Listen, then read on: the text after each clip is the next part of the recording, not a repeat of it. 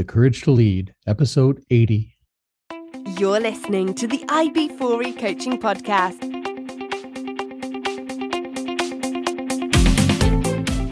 Brought to you by IB4E Coaching, business coaching for executives, entrepreneurs, and small business professionals. Learn more at ib4e-coaching.com.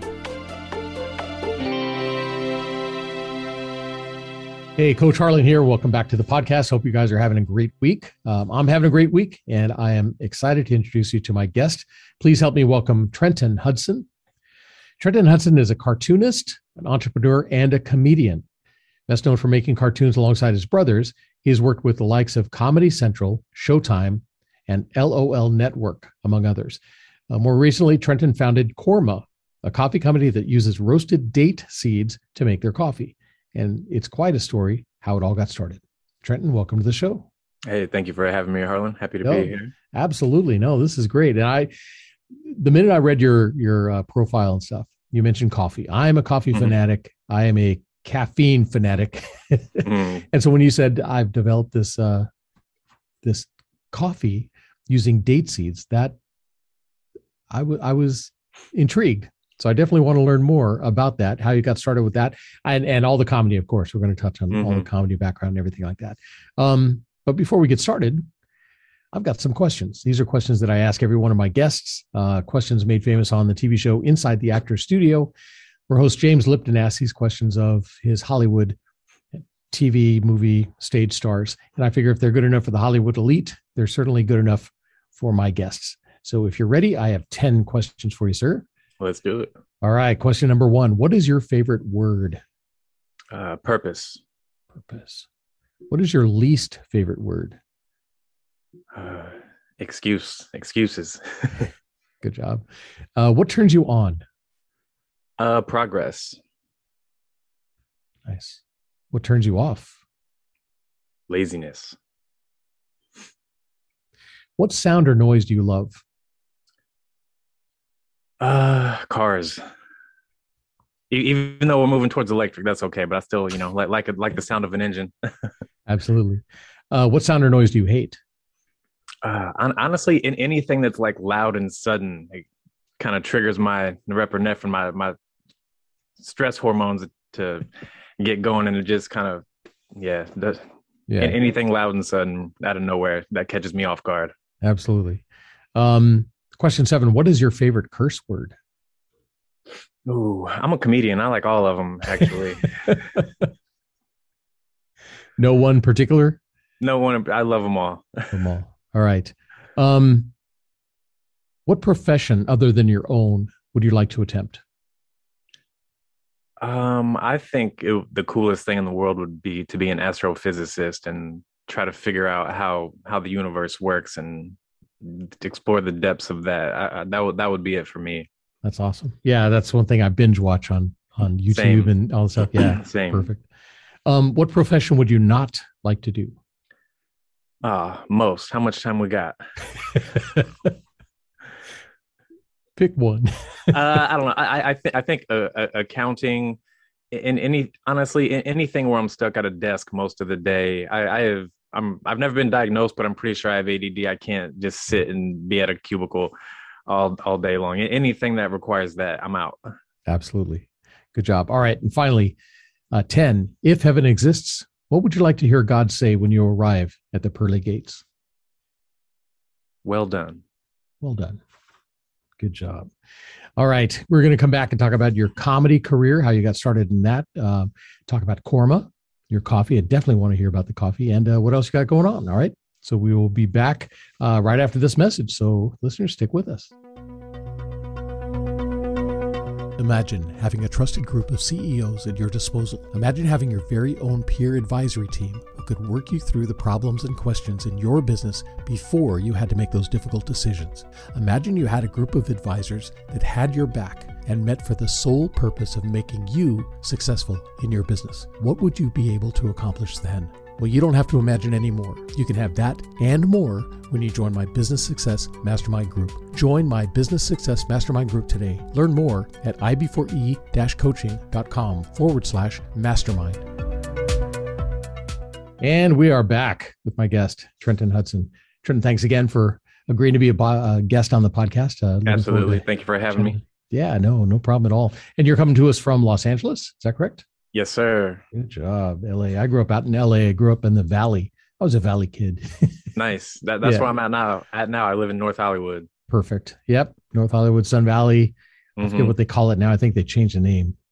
They're always changing names of places out there and stuff. But yeah, I can't even keep up with it. I've been here 5.5 years, and I don't know. Sometimes I tell people I live in the Valley, and some people know what that is, and some people are like, oh, is that like way up there, like by Santa Clarita? I'm like, not that far. Yeah, not that far up.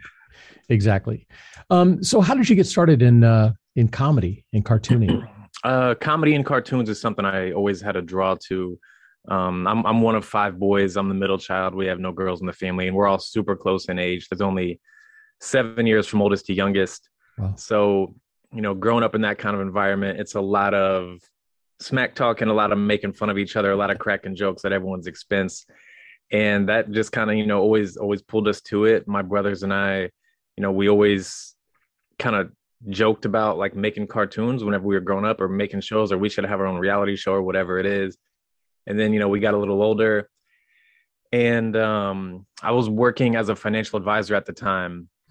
Whenever kind of we made the decision to do this. And, I was kind of in a place where, I worked for a great company. I had a lot of great people around me, but I did not like the work that I was doing at all. It wasn't for me. So I literally just called my brother one day, called one of my brothers and said, hey, you want to make cartoons? This is what I want to pursue, what I'm going to do. And it just kind of went from there. We figured out what software we needed to use. We kind of put a plan in place and followed it. And it literally just was, we wanted to do it and we did. So we jumped in, and the way we really kind of jumped in was, it's kind of a funny story, and everything like really happened really fast for us, because everything was like, we put a ton of work into this. So it's luck plus hard work, kind of how we really got our foot in the door. So, we decided we wanted to make cartoons. So we said, okay, how do we do this? We need these computers to do it. We need this computer software to do it. We can teach ourselves animation. So got a Best Buy credit card, maxed it out, bought some computers that were touchscreen that we could draw on with a stylus to animate and do all that. Couldn't afford the computer software that we needed. We stole it from the internet. Started making cartoons on YouTube. Started putting a ton of energy into it, ton of effort. Over a 6-month span, we did 2 seasons of this show. And this was after a 1.5 years of learning animation. So it was like, we decided to do this. We took a 1.5 years to just learn, and didn't put out any kind of content, nothing. It was just a whole learning curve, learning how to animate, learning how to write, learning how to draw cartoons correctly, all that. And then we started, putting stuff on YouTube, and we were doing 2 episodes a week, every week for about 6 months. And we got on the radar of Comedy Central in that time. And, so Comedy Central, we started building this relationship with them, and they would tell us, hey, let us know every time an episode comes out. We love what you guys are doing. And 6 months after we put out our first episode, we had a meeting with Comedy Central in their offices in Los Angeles. 2 months after that, we had a deal with them. Nice. And, that was, it sounds like easy, but it's not. Like the 6 months of putting out episodes twice a week, every week, animation is really time consuming. We were putting out episodes every Monday and Thursday. Put out Monday's episode, promote it, do all of our social media blasts, talk to people about it. And then, break from that, start working on Thursday's episode. Wow. Not hardly sleep at all. Like there was that whole 6 months, I barely slept. Yeah. And now, do you guys divvy up the work? Like, is one of you the writer? Yeah. So it's pretty collective. We all write. Myself and 2 of my brothers animate. But whenever we were doing the stuff on YouTube, only 2 of us were animating, and it was literally, so we're all writing, we're all doing voices. But the animation process is the really time consuming process. So, there were a lot of days where, we have to meet a deadline. It's 3 a.m. Can't really stay up anymore. So I tell my brother, hey, I'm going to take a nap. You stay up and work on this. When you need to go to sleep, wake me up, I'll finish it. So I take like a 2-hour nap, get back to it. There were lots of nights where I fell asleep at my desk working till 4 or 5 a.m., fall asleep at my desk, wake up an hour or two later and get back to work. Like that's what it was. And that's what it took. And that's how we, got to deal with Comedy Central in, 6-7 months. It was a ton of work. And I say 6-7 months, but it was really 2 years it took to make that happen. Over 2 years. Oh yeah. You always hear these stories of the overnight success, right? Because they come on the scene and you think, wow, look at this person that just popped on the scene and they're superstars. They've been working for 20 years or something to try to get to that point. Yeah. Kevin Hart's an example I always use. Like Kevin Hart is a super comedy rock star, right? It took this man, and these are his words, not mine. It took him 20 years to be an overnight success. And so, yeah, it was a ton of work, but it was worth it, because not only did we get to work with Comedy Central and get, a little recognition in the industry and get a little, like kind of clout to our name, right? But the best thing about it was how much better we got as comedians, as cartoonists, as writers. We worked with them for 2 years. We did 2 seasons of this show.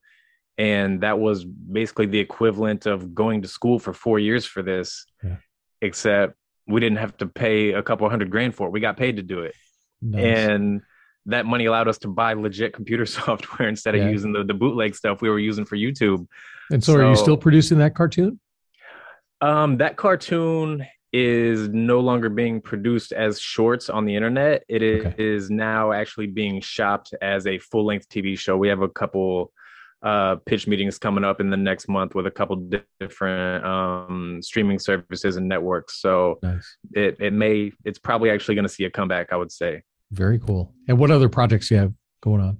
We have, so my brothers and I, that's what we do. We do cartoons, and like I have the coffee company, but the coffee company is, I love doing that, but my first love is always going to be cartoons and comedy. So we actually have a whole catalog of shows that we're working on right now. We have some great talent attached to, a few projects. We have a project with the original producer of South Park agreed to be the executive producer on our show, which was like, wow, the coolest thing in the world to us, because South Park is our favorite show ever. Like that's a huge influence in our comedy and why we do what we do with the cartoons and everything. And so to get his stamp of approval and say, yeah, I want to actually be your EP on this, that was like a dream come true. That it was a dream we didn't even know we had whenever we got into this. We have a project with Adam Ray attached to it. He does a voice of one of our main characters for like a super funny show we have working right now. And if you don't know who Adam Ray is, he's a comedian. He's also he plays Vince McMahon on Young Rock on ABC. Okay. David Ketchner is attached to it, which I love David Ketchner. He plays Champ Kind in the Anchorman movies, the guy with the cowboy hat that says Whammy. He's also Todd Packer in The Office, which is my favorite character that he plays. Super funny in that role. And then we have another person who actually has like a bigger name than both of those two probably, but she wants to do it, but she hasn't fully committed yet because she has a stand-up tour coming up. So, but yeah, we have, a handful of other projects too, but those are the two that, or actually there's another one that we have with a couple of former NBA players that we're pitching. And it's kind of like, if life after basketball for them was they had to start all over because they lost all their money to, various things that athletes lose their money on, what would life look like for them starting over and having to get back into that lifestyle and, keep up with their friends and do all this and that. And it's a super funny show. The two former NBA players we have are super cool, excellent to work with. So yeah, those are some of the projects that are, more at the forefront of our, kind of catalog right now that are getting some traction. Very cool. Now, you did not grow up in Southern California, right? Correct. I grew up in Missouri. I grew up about an hour and a half west of St. Louis in a small town in the middle of nowhere called Wellsville. Nice. Like tiny, 1,200 people. My graduating class was 37. Wow. So, and now it's like 1,200 people live on my block. Yeah. But so you started doing this there and then all decided to move out to LA? No, or are you the story was more like, so I actually ended up going to college for journalism. I went to the University of Missouri.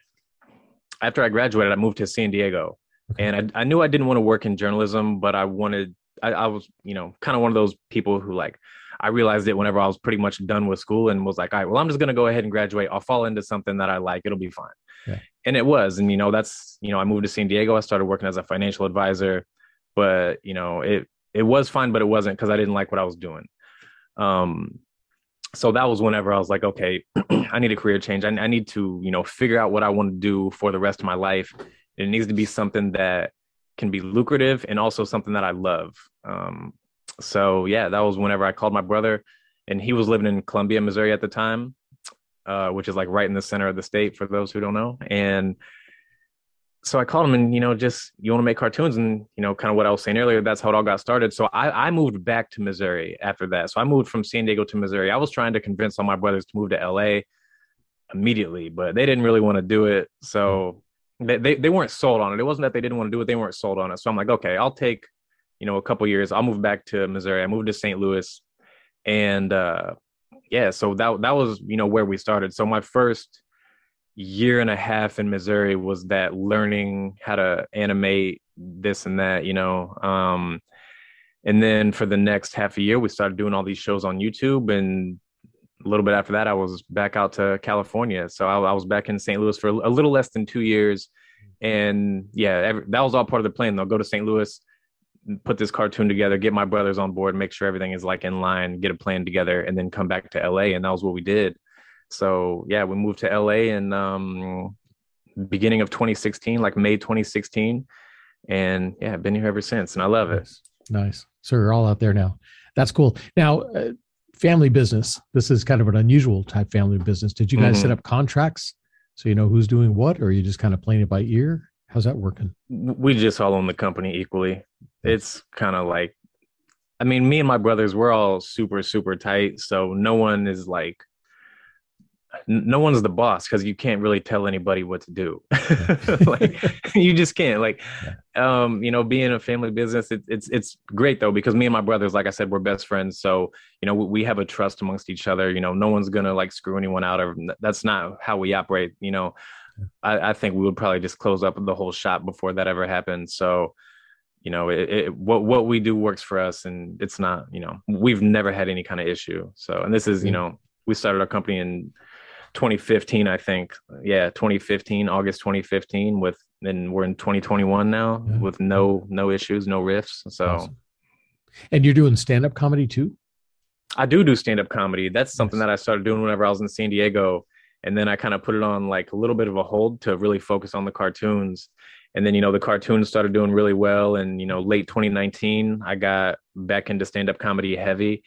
Beginning of 2020, things started going really good. And, I started getting invited to some pretty cool shows to perform at. And then COVID came and everything got shut down. So the whole COVID, I haven't done any stand-up. And, I'm in LA, so the comedy clubs here haven't been open like they have been in other places. I know a lot of comedians that moved to Miami and, other places around the country to get back on stage. But for me, I needed to be in LA for the cartoons. I also didn't want to uproot and just move to Miami, so, I've been writing a lot of comedy over the last year and a half, 2 years, but I haven't performed since the pandemic started. A lot of the comedy clubs in Los Angeles were doing virtual shows, and I tuned into one as an audience member just to kind of see how it was. And I was like, this isn't something that I want to do right now. It's different. It's very different. When you're in the room at a comedy club or something like that, the vibe is what gets you going. Oh yeah. Same. Like, that's exactly how I felt. So, I was like, I'm just going to focus on writing great comedy that's not pandemic related, that's going to stand the test of time. I'm going to focus on the cartoons and, building relationships with these streaming services, putting shows together, putting great projects together. And then, something else came about, and the coffee company started during the pandemic. And so I haven't had a ton of time to do stand-up. I have a ton of material I'm sitting on right now. Yeah. But now that, things are, a lot of the comedy clubs are open back up at least a few days a week with social distancing in LA. So I'm going to get back on stage pretty soon, actually. Awesome. And then where do you come up with the ideas for the cartoons? Do you and your brothers just sit around brainstorming? Sometimes, but a lot of it is, so the original show that we were doing on YouTube and that we did with Comedy Central and that, we're pitching right now and it's probably going to come back, it was called The Lounge. And it's about, so I don't know if you're podcast. I listened to some on an Apple podcast, but I don't know if you do the video podcast, if you broadcast this anywhere. But behind me, if there's a poster that says The Lounge. So this is the cartoon that we were doing for a long time. And a lot of that is based on people we know, based on our hometown. It's a hodgepodge of, you know, all the characters are combinations of people we know personally. Yeah. And then we just kind of tweaked them and gave them like their own spin, and, you know, made them like way more wild and over the top and ridiculous because it is a cartoon. But yeah, sometimes it's just brainstorming. Sometimes it is, you know, what's different, what's not out there right now, what do we feel like the market needs, what do we like ourselves. So honestly, like the show ideas, the show episodes, they come from everywhere, anywhere and everywhere. There's some times where, you know, one time we were having a writing session and my oldest brother, his name is Brandon, he's literally a writing genius. He also makes music. He's like talented, like out of this world. And he goes, someone throw out a random stupid word and I'll turn it into an episode. And that happened. Your podcast, I think, is G-rated, so I'm not going to say what the word was that was said, because it's like borderline, but turned into a whole episode that was like super, super funny. Nice. So sometimes anywhere that can just come, there's really no method, no rhyme or reason as far as like where ideas come from for us. That's cool. But to be able to find that chemistry within the family and stuff, you know, a lot of times comedians will take years to try to find that person they connect with and they can just feed off of. It sounds like it's not easy. I mean, like I know a ton of writers out here, and some of them, you know, you click with. Sometimes you just click with someone immediately. Sometimes, even if you're a fan of someone's work, there's no chemistry there. But yeah, luckily, I was born into this fraternity of me and my brothers, and we're all like super similar, but we're super different at the same time. Yeah. But we consume a lot of the same media, and are fans of a lot of the same, you know, TV shows, musicians, things like that. So it's kind of easy. You know, we all have this similar style and sense of humor, and we all bring a little bit different element to the table as far as the writing goes. So yeah, we're super blessed, lucky. And yeah, got to be born into, you know, this friend group. We didn't have to go search for it. Some people search years to find what, you know, I got to be born with. So very thankful. Awesome. Very cool. Very, very cool. All right, let's talk about coffee. I am a coffee fanatic. Like I said, I love coffee. I know I'm addicted like crazy to caffeine. Love coffee.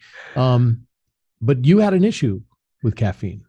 Yeah. I'm 31 now. When I was 20 years old, I had a heart attack.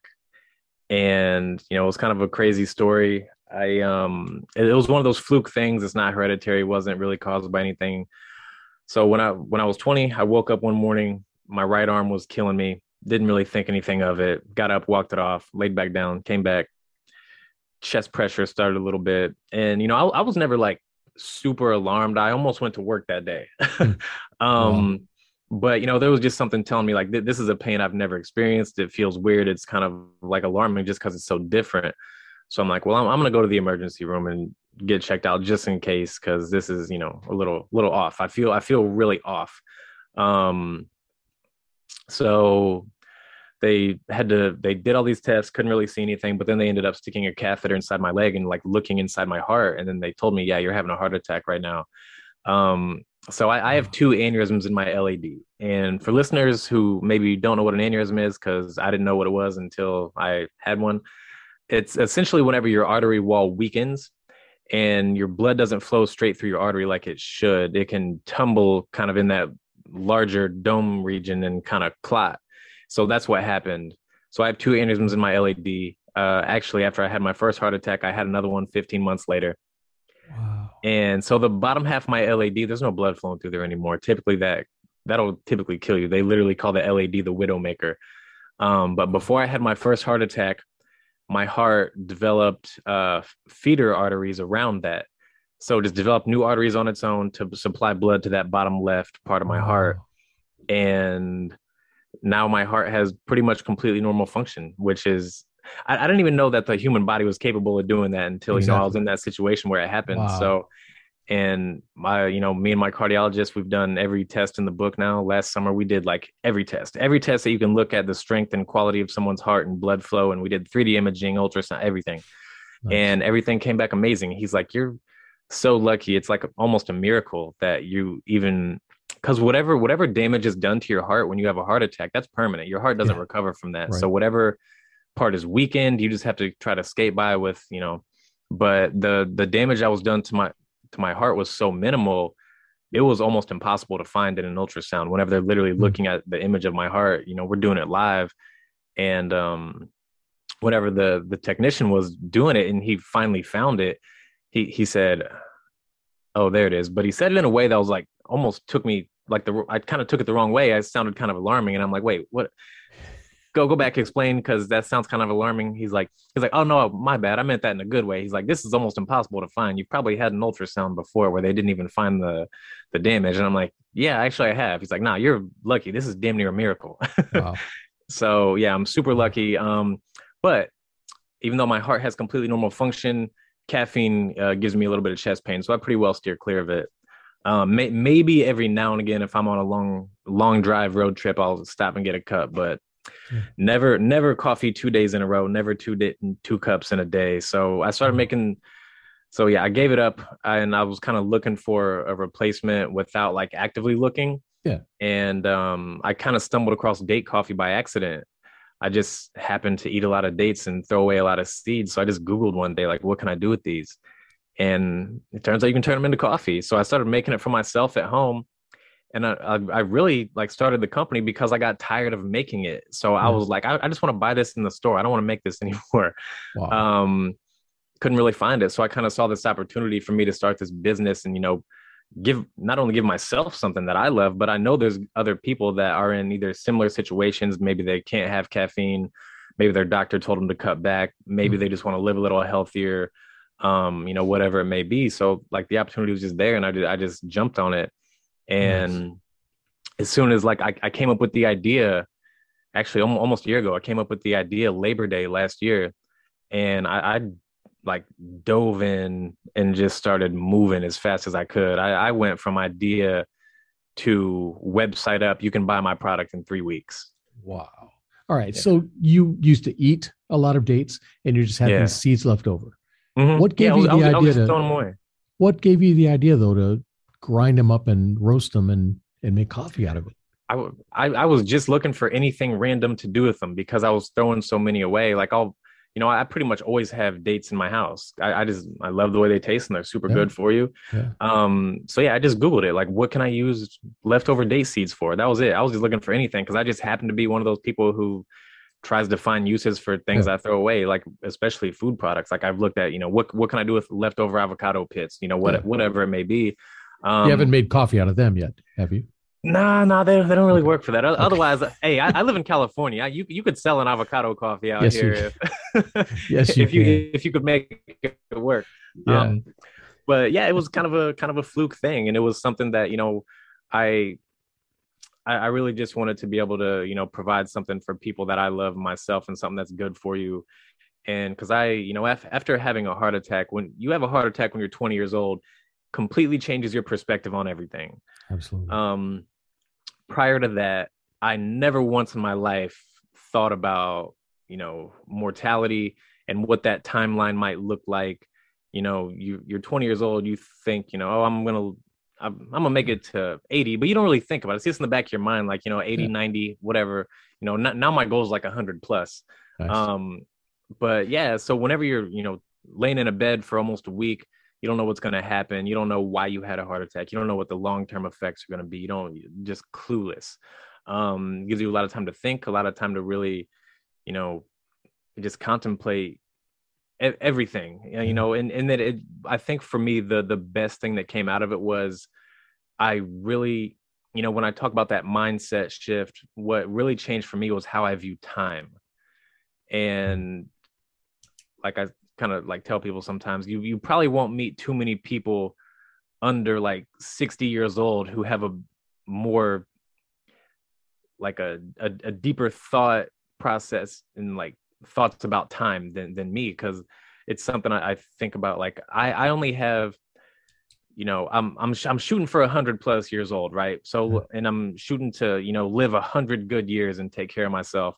So it's like if I'm lucky, I have 69 good years left. which isn't a lot of time. If you think about like my life is basically 1/3 over.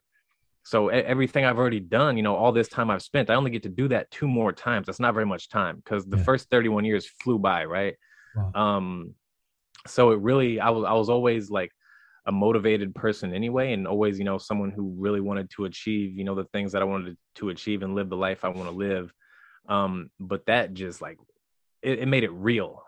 It was like okay, now it's, you know, you think, you know, you have X amount of time, but and you might, but at the same time, 20 seconds from now I could faint and wake up and a doctor's like, yeah, you have leukemia, sorry. Yeah. And exactly, that's the reality we all live with, you know. We all live with that reality. So that's kind of how I think about everything, even, you know, not so much on a day-to-day basis, but, you know, just in general, of like, okay, what can I do to, you know, leave my impact on the world before this is over? Because who knows when it's going to be. Absolutely. Yeah, you just never know. So live every moment, right? All right. So you started grinding the seeds, roasting it yourself, I guess, in your oven, and making coffee. That's how I started. Yeah. I started this company in my kitchen. And I mean, it tastes like regular coffee, or is it? It's very close. So the brand is called Korma, and it looks like this. So like these nice gold bags, right? Yeah. And I say like I jumped in super fast. I did. Like the original bag looked like this, like these janky, like cardboard paper white bags. I bought these on Amazon. This was my first coffee bag. I bought 50 of these, and it went from there. And every dollar I made, I just put it back in it. Absolutely. And but yeah, so our classic blend tastes like coffee. So it's date seeds, and it also has chicory root in it. Okay. So it's roasted date seeds, roasted chicory root. Chicory root is actually really popular in New Orleans. Absolutely. The chicory that's coffee. Really popular. They love putting in their coffee there. And it like pairs so well with the date coffee because it gives it, you know, a little bit more boldness, a little bit more bitterness. It gets it really close to a traditional coffee taste, except it's a little less bitter. And then we have our light roast, which is just date seeds only, and it's fairly sweet, but definitely not overbearing. But good flavor though. It's almost like the light roast is almost like a tea, like on the coffee and tea scale. I'd say like between coffee and tea, it's like 80% coffee, 30% tea is kind of how it tastes to me anyway. Yeah. We also have a toasted coconut that's doesn't really taste too much like coffee because there's no chicory root in it. It's just the sweet date seeds and the coconut. Super good. It was my favorite flavor for a long time, but now I'm addicted to the classic blend. That's all I drink anymore. Wow. Except pumpkin spice came out today. Oh no. So I've been drinking that one. I had early access, and yeah, I don't know. There's a little bit of basic white girl in me. I love pumpkin spice coffee. I don't care. Say what you want. Pumpkin spice scones. I love pumpkin spice season. There you go. All right. And so you started making this on your own. You realized it was hard to get hold of the materials and stuff. And then how did you go about finding a roaster to do this for you? That was, so it wasn't super hard to find the materials because I live in Southern California, and the Southwest has a ton of date farms. And it was hard in a sense that, so our coffee's made from, there's a ton of different dates, right? There's like 100 kinds of dates. So we use mejules. And mejules, you have to pit those by hand. Okay. But they make the very best coffee. Like I've tried a ton of different date seeds for coffee. The mejules, in my opinion, are the best. So it was hard to find a farm who pitted enough medjool dates to actually meet the demand of coffee. I reached out to every single person that I could, and you know, it still didn't really do me too much good because everyone was like, well, we don't have them, but so-and-so might. And then they tell me the same thing. Well, we don't have them, but so-and-so might. And then that's kind of how I got led to, you know, the partners that I work with now, was just contacting everyone else. I didn't reach out to them directly. I couldn't even find them because it's not as easy to find as you would think. Yeah. But yeah, and you know, that just goes into that kind of that work of, you know, you're not always going to find what you're looking for, but someone else can help you find it. And so that's how those all happened. But I'm sorry, I drifted away. The question that's was fine. No, the materials and the thing that gets me is this you know, comedian and cartoonist from Missouri is now putting together a supply chain for dates and making coffee. That's awesome. Yeah, it was just like the stars aligned, right? It was something that I wanted for myself, and also a way for me to help other people in similar situations, and also help try to grow this company as big as I can, and fund our TV shows. We have movie ideas that we're sitting on right now, fund my comedy career. So it just Yeah. it's like everything just works together in my world right now, and that's due to a ton of work, a ton of energy put into it, and And the just focus on that goal, yeah, you know? absolutely, yeah, and it's easy to stray away from that. I've fallen victim to burnout for months at a time, like anyone else. When Sure. you're trying to juggle a lot of different things, but also grow all those things at the same time. It's not like you're juggling things that are just stagnant. You're trying to really push everything you're doing out there, and sometimes you're like, damn, I need a vacation, but but I don't have time for a vacation right now. Maybe a weekend getaway, but not a vacation. Yeah. Very cool. So where did you find the courage to step away? We talk about courage on the podcast. Mhm. A lot of people find, the comfort zone of that 9 to 5 job, somebody else making all the decisions and stuff. And other people say, no, there's more out there and I want more, or I want different, right? I want other options, other choices. Where did Yeah. you find the courage to step out and do that? It was definitely the way I grew up. I was kind of forced into it. So, it's a couple things. Me and my brothers, we grew up really poor. Our parents split whenever we were young. I think I was 6 whenever my parents split.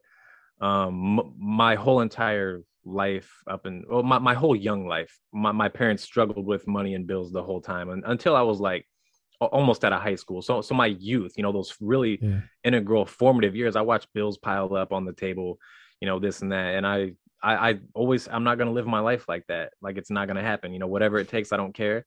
I grew up in an area where most people live not well, right? I mean, don't get me wrong, there's like people where I'm from that have money for real, but most of those people are farmers that have own their land and this and that. So those people really got it. But most of the people that I was around, it was like this is not the environment that I'm supposed to be in. This isn't the life I'm supposed to live. I always told literally everyone I was going to be rich. I remember being a tiny kid telling people I'm going to be rich when I grow up, and I didn't know what I was going to do, and I'm not rich yet, but I'm on the right path, and I'm I have my ducks in a line to make everything happen, and things are moving like really well for me. So I'm grateful and I can't complain. But it was growing up in poverty, and also, like I said, my parents split when I was 6. So my 2 older brothers lived with my dad, and me and my younger brothers lived with my mom. And my mom eventually did remarry, but my stepdad was a truck driver, so he was gone a lot. So I was the man of the house always, from like 6.5, 7 years old on. So I was pushed into that. I was pushed into responsibility, and then that combined with seeing seeing the way seeing the way I'm not going to live, just kind of formulated all that, and just like really formed the way I think about how what I want to do, how I want to live my life. And also a big thing for me is I worked for people for a long time, and I can't do it anymore. I can't do it. I have to work for myself, and I don't mind working a lot, because I don't even want to know how many hours a week I work on average. Probably 80 to 100. But it doesn't feel like work. It's things that I love doing most of the time. I mean, don't get me wrong, there's a lot of things I don't like doing, because that goes along with the territory. But I need to be able to, like, if I don't want to work today, I don't have to. If something comes up today, and there's never days where it's like I don't have to work any day if I don't want to, Right. but I work every day because I have to at the same time. Yeah. But if something comes up, I don't want to have to ask somebody to take off work. It's, for me, it's like, okay, I can, if something comes up right now, I can drop everything and go do whatever it is that comes up. I don't have to, check in with anyone. And I think for me, that's the biggest thing. I got to have the freedom to do what I want with my time. And, even though it's like, I say I have the freedom, I really don't, because I'm like kind of a slave to these businesses right now, but Yeah. it's okay because I can control whenever I'm doing it. I could take off the whole day and come back at 8 o'clock tonight and work till midnight if I want. That's not really an option I have working for somebody else. So Right. I can still always hit, 80 hours a week if, I need to hit 80 hours a week between, the things that I'm juggling. But it's nice to be able to, if I also to take care of your mental health. Sometimes employees or, whoever needs even a half day, if it's 1 o'clock and, you are just having the most downest day, or maybe you get bad news from something that's not work related, something in your personal life or whatever, and you kind of need to recalibrate. I don't need to talk about that with anyone. I can, or as far as I don't need to talk about like to my boss or whoever about it. I can just, be like, okay, I need to step away from work. I need to, refocus, whatever it is. So it's about controlling my time. And, I totally understand why someone, doesn't need that and they want, something a little simpler. I totally understand the employee life because there's some days where I just want to sell everything. Let somebody else make the decisions. Yeah. Let somebody else take all the stress. It's a lot of work. It's a lot of stress, but at the same time, like I love it. I love even the lows because, everything that I'm in, especially entertainment, is valleys and peaks. Yeah. And the highs are high and the lows are really low. So I totally get why someone wouldn't want to take the burden of it. Takes an emotional toll on you, really, really. So I totally get why someone wouldn't want that. But this is the life I signed up for. This is the life I wanted. I kind of thrive on chaos a little bit. So that helps with the comedy. Yeah, absolutely. No, it sounds like you've got it going though. So that's cool. So what's the goal? First, let's go with Korma. What's the goal of Korma? Are you looking for somebody to maybe buy you out? Are you looking to build a coffee empire? What are you looking to I'm actually looking to build a coffee empire. And I jumped into Korma knowing that this is a really long game that I'm trying to play with this one. This isn't something, I had someone in my family tell me, after I started, they're like, I'd build it up a little bit. And as soon as I could get like $2 million for it, I'd sell it. I'm like, what? No, I live in Los Angeles. $2 million is no money here. No, that's a fixer upper. Yeah.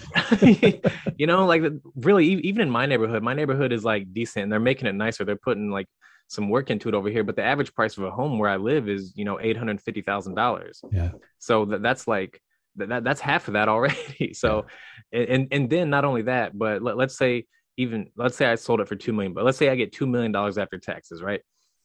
Let's say I don't, my biggest concern is I got to figure out what to do now. I got to figure out what's next on my plate of, passion. What can I pursue? What can I start? What can I grow? What can I chase? And so I would definitely never sell it before I at least knew what my next thing was. But yeah, my goal with this essentially is I want to have, a recognizable brand name. So when I think of like milk alternatives, right, my mind goes to Silk.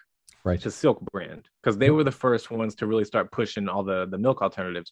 So when you think of like coffee alternatives, I want people to think Korma. That's my goal with this. And then I want to have 10 cafes across the world, really exclusive, nice cities. And that's it. I don't need a Korma on every corner like Starbucks. That's not the goal. I want it to be a place where you can have healthy, energizing coffee.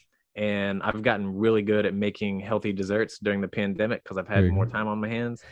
And because, I like to eat really healthy. I mean, I'm striving for longevity. And so I tried to cut out sugar almost completely. I make all my desserts with either honey or like organic, like natural maple syrup, whatever, works better for whatever it is. But yeah, I want a place where you can come have a traditional cafe experience, except, have drinks and desserts. You can have your scones, you can have your coffee cake, but you can have all that without having all the sugar, without having all the excess fat, without having all the preservatives. I want it to be healthy. You shouldn't really eat a scone for breakfast, or you shouldn't eat coffee cake for breakfast because it's loaded up with artificial carbs, artificial sugar. So it doesn't give you anything you need to get your day started right. So I want to be able to provide people with something that was like really good for them. And, like if you come into a Korma cafe and you have a cup of coffee and you have, a scone or a coffee cake or whatever, you're going to leave feeling great. Not like you just had a bunch of sugar. Right. Like me personally, I'm not gonna front. I'm a sucker for Oreos. Oh yeah. If they make a new flavor of Oreo, I always buy it Yep. just to check it out.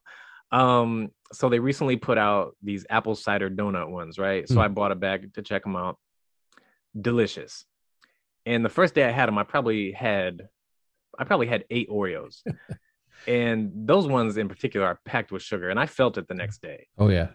So People don't realize you do feel it, you know? Oh, absolutely. I felt awful. My stomach was feeling off the whole day, and it kind of drained my energy. And so I want people to be able to come in to the cafe, and if you want to eat in there till you're full, that'll be fine, because you're not going to feel it tomorrow, because you're not going to have all the sugar, and all the whatever else that's just terrible for you, the fillers, the maltodextrin, all the stuff that you really don't need.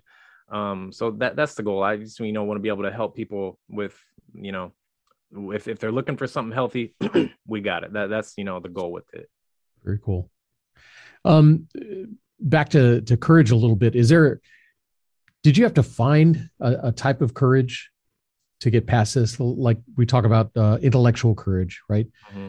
Setting aside your long-held beliefs or knowledge that you have to make room for new knowledge, because there's always new stuff out there.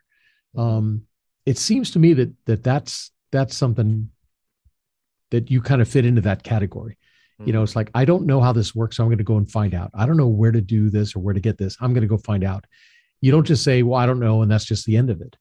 You're out there searching, right? That's not an option. So yeah. I'll say, like I mentioned earlier, like growing up in like a tougher kind of environment, because it was kind of impoverished a little bit, but that forces you to be really resourceful. I feel like there's nothing I can't figure out, and if I can't figure it out, I can at least find the person who can figure it out.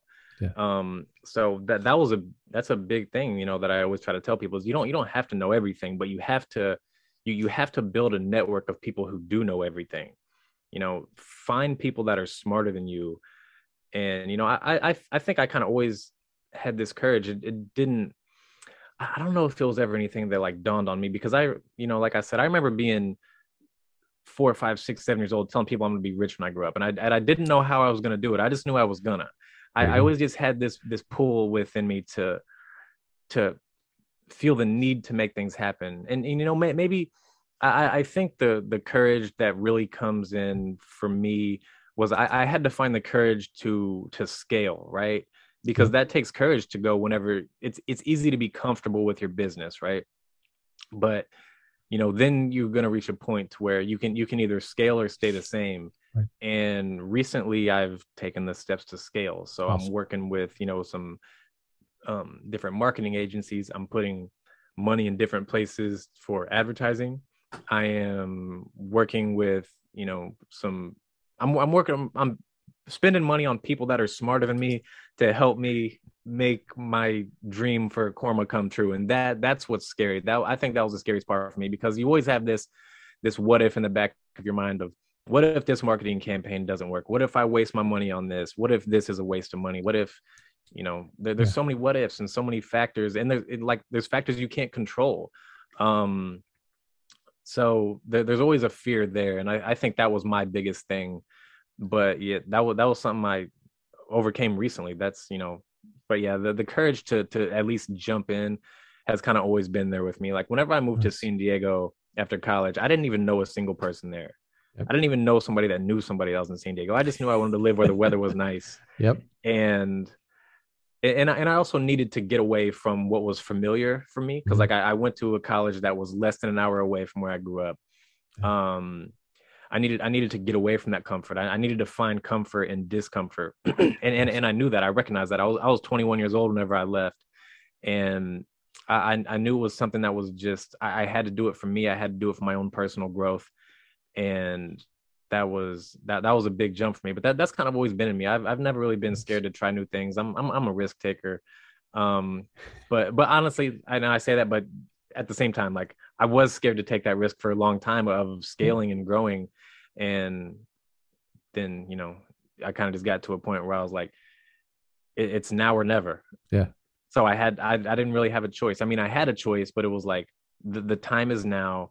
So if you're not going to jump on it now, you're squandering opportunity.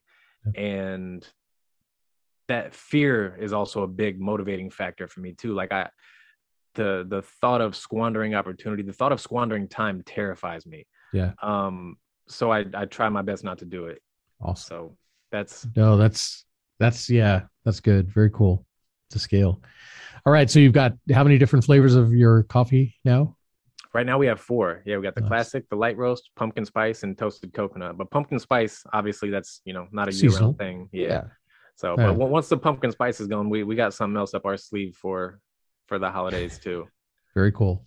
Good stuff. All right. So if people want to find Korma Coffee, where can they go? Do you have a website? Yeah, you can go to kormacafe.com. So it's KORMA Cafe. You can also find us on Amazon, but we do you get free shipping on our own website. Nice.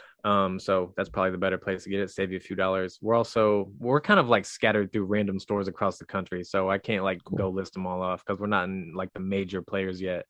Yeah. You can't just like go get it at Target yet, but yeah, that's something that eventually, but not today. No, that's cool. Yeah, Korma Cafe. KormaCafe.com. Perfect. And if people do want to try to get the coffee in, or maybe they know somebody who runs Target, they can put them in touch with you and try to get tell them to go to KormaCafe.com and fill out the contact form and get at me. Perfect. That'll work. All right. And the lounge, where can people see episodes of the lounge? Is that still available on YouTube? Yeah. So it's funny because we left up even all the old episodes on YouTube, even though they're not good anymore, especially compared to, what we're doing now. Even the stuff we did with Comedy Central was like killing the lounge stuff on YouTube. But the jokes are funny. Okay. But the animation's bad. The writing is pretty bad. It's slow, but the jokes are funny because we make fun of like real people. Yeah. and we brought in current events to it. So like Bill Cosby's in season 1 on YouTube. And he's a drug kingpin in the show. But yeah, you can search The Lounge Cartoon on YouTube. You can go to youtube.com/The Lounge Cartoon. You can go to comedycentral.com and search The Lounge. It'll pop up there for you. You can also find Riot Comedy on Instagram, where we have a basketball show that we were making fun of the NBA players and all the nonsense that goes on in the NBA news cycle. Nice. So yeah, those are, search Comedy Central, The Lounge, Riot Comedy on Instagram. That's where the good cartoons are. And if you just want to see our learning curve and see like where we actually came from to, like now we're making TV quality. So if you want to go see the junky stuff, we left it up for you so that you can see, how this actually kind of went and how you can see our growth, as it's happening in real time. Very cool. Good stuff. All right. Trenton, this has been awesome. Thank you so much for agreeing to be on the podcast. It's been good talking to you. And I will have all of these links down in the show notes so everybody can reach out to you and stuff. And, listeners, go out there and buy the coffee, get some coffee and try this stuff out. That is awesome. I appreciate you having me, Harlan. It was a pleasure. Yeah, very cool. All right, listeners, hope you guys were taking notes. Definitely check out kormacafe.com and order some coffee and stay tuned because I'm sure there's more stuff coming out of this group. You and your brothers. That's awesome. All right, if you enjoyed this episode, make sure you share it with your family, friends, and colleagues and stick around because there's always more coming. That's it for me, Coach Harlan, saying so long for now.